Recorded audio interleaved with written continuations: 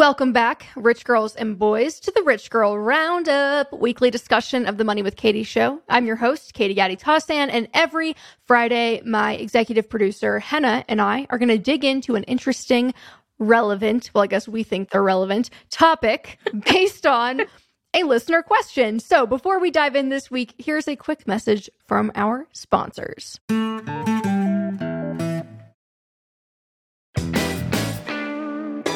Okay, Henna, I'm excited to talk to you about this week. It's a little bit on my mind because we just got a random $400 charge from Geico. Oh. And I saw it come through on Copilot. Shout out Copilot, not a sponsor, but just should be.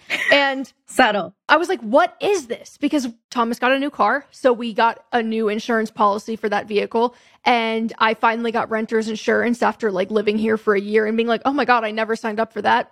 Thank God nothing happened. And then I also got an umbrella policy because I have a friend who's a financial advisor or CFP who was like, you need an umbrella policy. And I was like, good looking out, sister. So anyway, I've been making a lot of changes to our insurance and I saw this charge come through kind of seemingly out of nowhere. And I go, hey, did you see this? What is this? He's like, yeah, I don't know. They texted me about that. I was like, okay, what did the text say? Why are we being charged $400? He's like, I don't know. It didn't really say. I was like... And I had the exact same experience this week. You did? I was like, you're being too blasé about this. I'm like, what is the password to the Geico account? I need to go be Karen in their Twitter DMs. But yeah, Truly. he was super chill about it. And I was like, no, we're not just going to take this lying down. I don't know what this $400 charge is for. No, that literally happened this week where my husband was like, I submitted this thing to insurance and they didn't approve it. So, oh well. And I was like, what? I didn't even know we got a charge for that. What are you talking about? So I'm very interested in how we're going to talk about this topic. Yeah. Sounds like we're starting out on the same page. So this is a question that we get a ton, pretty much as long as I've been doing Money with Katie. And I've written about it, and I think we've actually done a show about it in the past. So we'll link that material in the show notes. But we thought it would be interesting to discuss because Henna and I actually approach it differently in our own lives. So this week's question boils down to, how do you recommend splitting finances with your partner? Henna, do you want to read the actual question from Christina? Yeah. So Christina asked, how did you and your now husband split expenses before you got married? Did you get a joint credit card, assess at the end of the month? Sometimes I want the house clean so much that I'd pay myself. I can relate. Also, there is nothing less sexy than splitting a restaurant bill at the end of date night. Can also relate. Can attest. So do you want to start with your process? Because I think you guys have a really good system in place that works for you. Oh, thanks. Yeah, sure. So Thomas and I, we lived together for a few months before we got engaged. And then about a year before we got married. So we were cohabitating and splitting bills like roommates for about a year before we were legally bound together in the eyes of the state of Texas. We've been together for about 5 years. The only time we've ever argued about money was in that period, that 12-month period where we were doing the roommate model. And it's hard to say why, but it'd be the splitting and the logistics, and it was not working very well. And then once we got married, we considered continuing to do the roommate model, but eventually, I remember we were sitting at the table, we just kind of looked at each other, we're like, why are we trying so hard to make this work? We just signed a contract with the literal government that we are going to be together until we die. It doesn't really make sense for us to keep going the extra mile, to keep all of our expenses separate because, and this is key, we had very similar approaches to money and to our goals. So we both felt comfortable combining, though we didn't do retroactive combining. So any money that he came into the relationship with, any money that I came in with, our savings and investments, we didn't go back and move money around and combine all of it into new accounts. We kept all of it separate, but from our marriage forward, the legal joining forward, we opened a joint checking account that our paychecks get deposited into, and then all of our credit cards get auto-paid from that account. None of my money, quote unquote, my money from my job gets shuffled into an individual account anymore, and same with his, with the exception of the retirement accounts that are all individual by nature. And then we pay all of our bills, and then everything that's left over gets invested into a joint brokerage account called TMT, KGT, which are our initials, World Domination Fund. So we just like shuffle as much as we can every month into that. And it works really well for us. We haven't argued about money in the almost 2 years we've been married since we've switched to that system. And we have a joint wealth planner that we both use together and keep track of things. And there's complete transparency where we're logged into the same Copilot. So we know what's going in and out, but it just works for us because we both kind of have the same goals and trust. And that's our show. Thanks, everybody.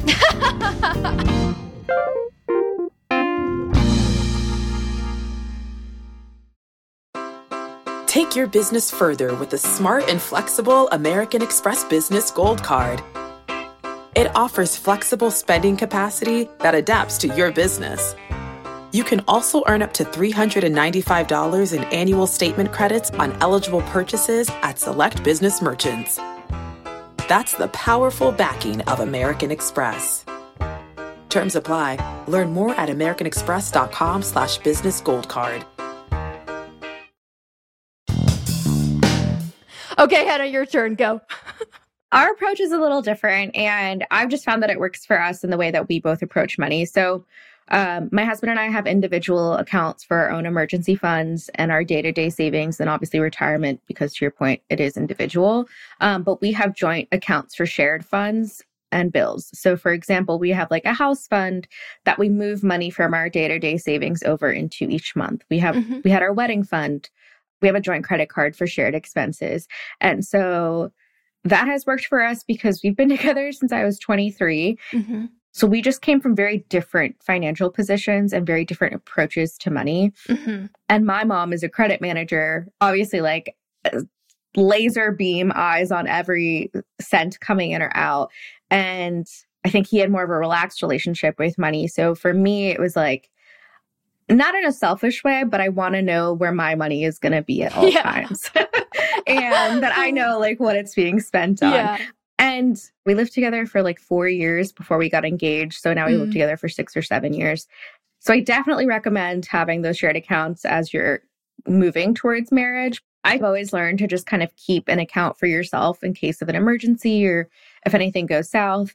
I understand why people suggest that you should always have access to money that is just yours. Like if something were to go horribly wrong, someone else can't take away from you. And I completely agree. Like that's why we kept our individual accounts separate. Was I have checking and savings accounts that are just mine. However, I think it's important to say that even though that is true from an access standpoint, God forbid if you were to get divorced, if you do not have a prenup in place, all of those assets are likely to be split anyway. So just because something is only in your name does not necessarily mean that it only belongs to you if the marriage were to go south. That is something where you are concerned going into a marriage or you're already in a marriage and you just kind of want to protect yourself and make sure that any money that's just yours stays yours. You should probably have an actual legal agreement in place. I do want to kind of caveat your point with that first by state, right? Your legal status and like how the prenup works. I can't remember.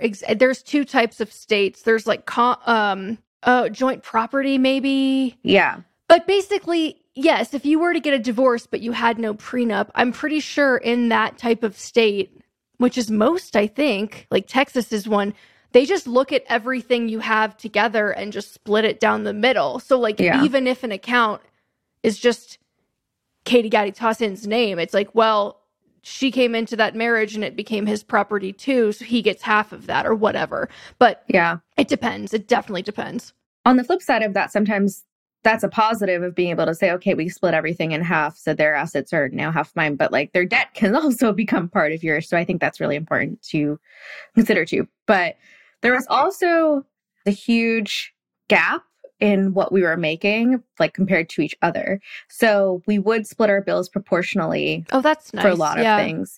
And so if my husband was the higher earner, he would pay more and vice versa. And I think I was pretty selfish on that level where I was like, well, you make more, so you should pay more. You're like, I'm not selfish, except when it came to proportionally splitting all of our bills. For that.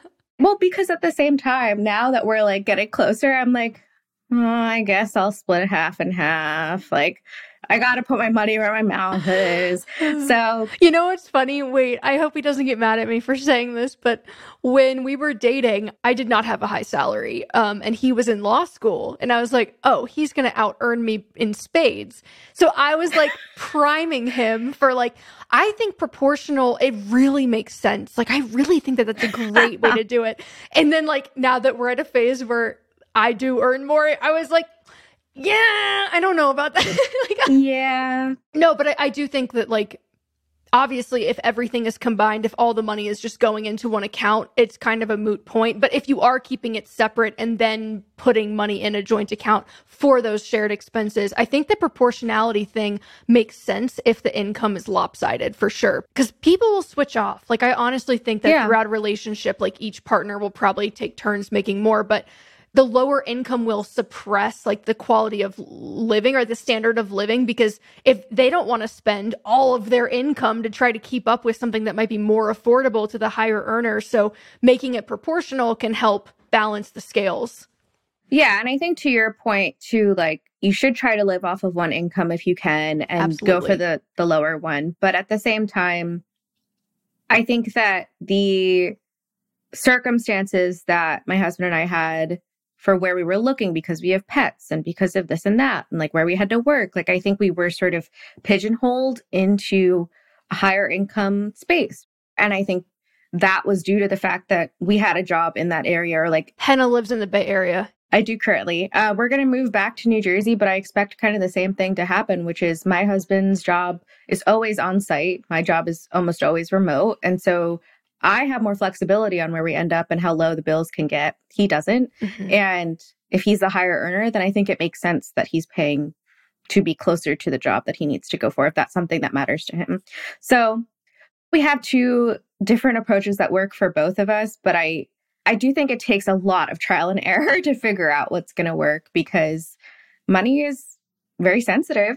So you kind of want to approach it from all angles and be really pragmatic about what the partnership is and how you're going to approach it. Could not agree more. I mean, I think pragmatic is a great word to use, because ultimately I do agree with the kind of the jokey line at the end of the question that like there's nothing less romantic than splitting the bill at the end of the restaurant, at the end of the date. I'm like, dude, that was part of why I didn't like doing that, because it just felt so like, But the pragmatic angle for sure that I totally am all here for is that if you're marrying somebody, or I guess just living with somebody for a long time, where I think the state considered civil union or whatever it is. Mm-hmm. Domestic partnership. Yes, you're considered married after you're living in the same place for so long, is ultimately this is a contract with, it's like a business partnership. It's a contract with you, this person, and the government.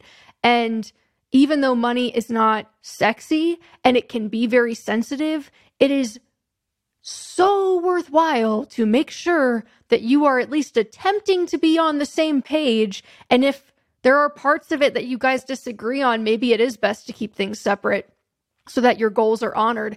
If you can get conceptually and psychologically on the same page, it makes all the logistical and tactical things so much easier, because you're kind of operating from the same psychological, okay, this is our philosophy about money. This is where we're trying to go. And it just makes it more fun, I think, when you're doing it with somebody else, when you can really get on the same page about those goals. Like, I know you guys are working on that house fund, and you'll have like meetings where you're like, okay, we can contribute this much to it this year. And it can really be something that brings you closer too. So it doesn't have to always be this like scary, divisive thing, but it has to start with just completely open communication.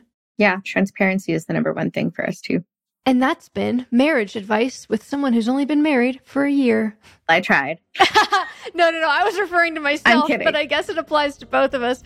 I've been married 2 years, so. Same. Okay. Well, we both had our pandemic courthouse weddings. We did. And then our expensive regular weddings. We also did. Yep. Well, thanks for listening to this week's Rich Girl Roundup. As always, we will be back next Friday.